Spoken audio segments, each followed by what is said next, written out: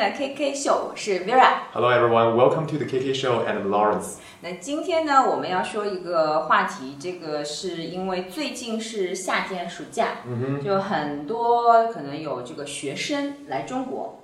So because it's summer right now and a lot of foreign students are coming to China for summer camps. 对的，夏令营，对吧 ？Summer camp。那他们有很多会有一个叫 homestay。homestay. So it's like host family, 寄宿家庭。对的，然后他们会来中国住。那我的朋友，我有很多朋友，他们也做了这个 host family 寄宿家庭，然后呢，就有外国小朋友或者是大朋友就去他们的家里啊。那然后呢，就会发生一些觉得有一些可能就有点奇怪的事情。So you have a lot of friends who are hosting foreign students during the summer, and they realize that there are a lot of cultural differences, and there are some things that foreign students find strange about Chinese culture or Chinese people. 对的，那第一个呢，就是他们刚刚去朋友家的时候呢，就有一点，中国的家里都要穿拖鞋。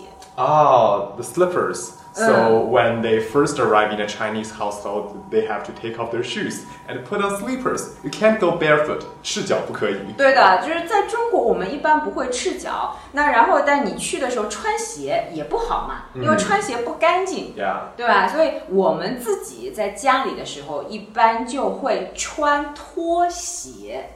That because if you just wear whatever shoes you wear on the streets at home, then all the dirt will be brought into your house. Then we wear slippers just for our for our home, for our apartments. 对的，那如果有朋友来，我们也会给朋友们准备拖鞋。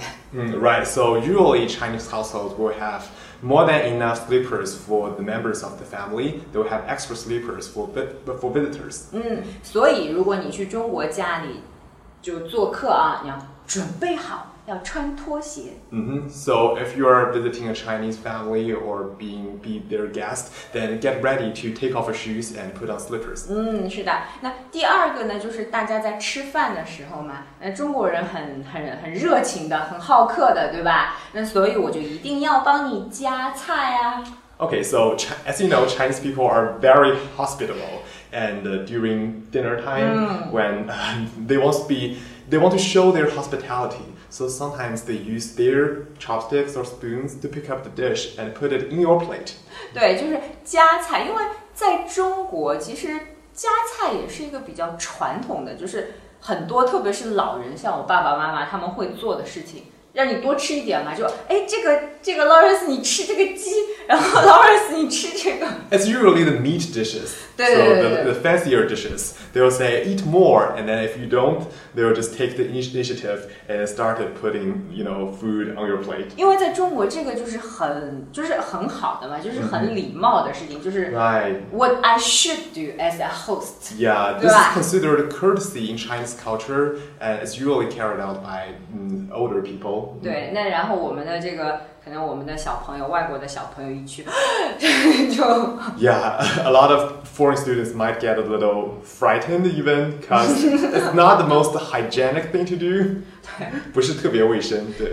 但反正所以就如果你真的不喜欢夹菜，就 make it clear at the first， 就我真的不要夹菜，对吧 ？Just tell them that. 是的啊，还有呢。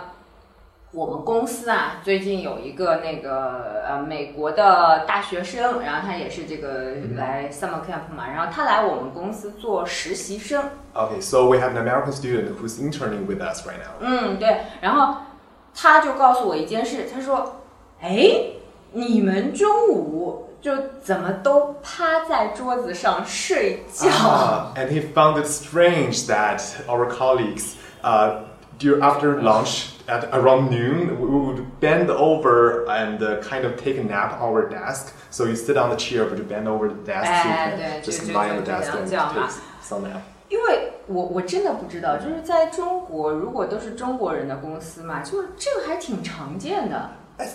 I think it's pretty common, and it started from a very young age. I remember a lot of students started doing that back in primary school. 对的，因为很多都会睡午觉嘛 ，take a nap 嘛，那然后你去工作了，你也不能睡午觉，但是你又很累啊。Right. 然后而且就是 lunch time， 然后你就会就睡 Exactly, 睡一觉。但是他告诉我，我们的实习生小朋友告诉我，他说在美国这个就真的很不，大家不会这么做。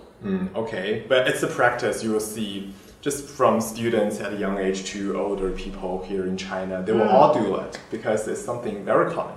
对的，然后呢，接下来一个呢，就是小朋友们发现啊，这个有点特别的事情呢，就是他们发现我可以知道别人在打电话。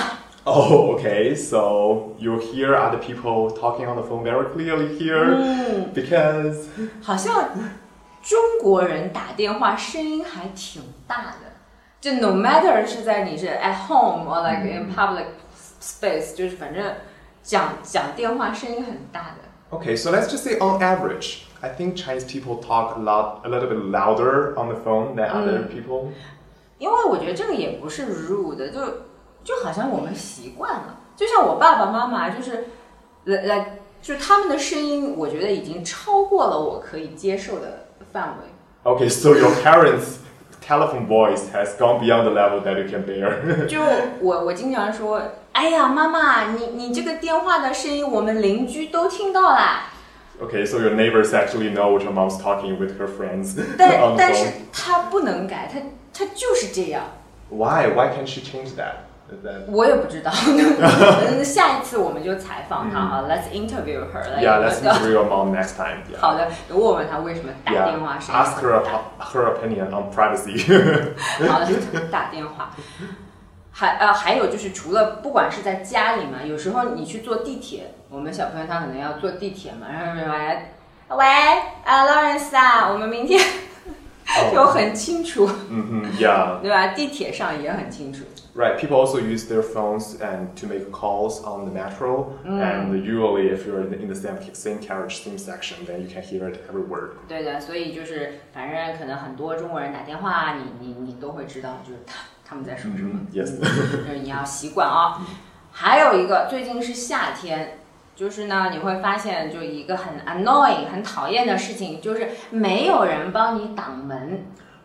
So it's not just in summer, but like here in China, don't expect the people in front of you to hold the door for you. 对，好像也是没有这个习惯，因为就有一些人会，就很礼貌。Well, yeah, some well-educated gentlemen they will do that. 但就相对来说 ，general speaking 就比较少， Yeah, 对 just 吧？ don't have that expectation. And it's even worse in summer because you know 对 why?，因为我知道，就为什么我说夏天，因为夏天的时候啊，就很多商场、很多 mall， 它会有那个叫什么帘。They have like plastic curtains or like flaps to keep the AC inside the shopping mall. 对，然后那个门，如果是门的话 ，at least there is like a range， 就有它可以开关 Yeah, 啊 we。can sort of predict the trajectory of the door, but for the flaps, they come in all directions. 对 It's 的，就 like- 如果前面那个人啪，然后就 Yeah, 就 right.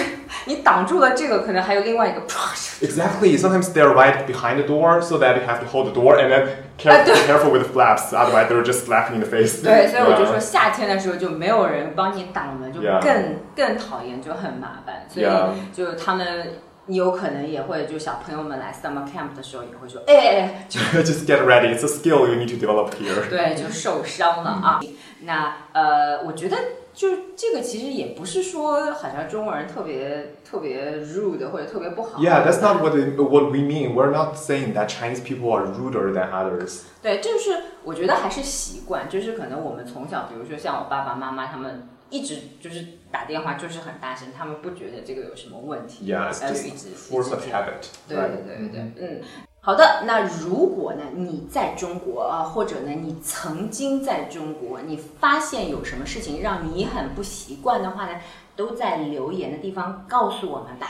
Right. If you're in China right now or have been to China, tell us what are other things that you have found really strange about the people and culture here. 然后让你的其他的外国朋友 be ready。Yeah, leave a section below to tell other foreigner friends to get ready.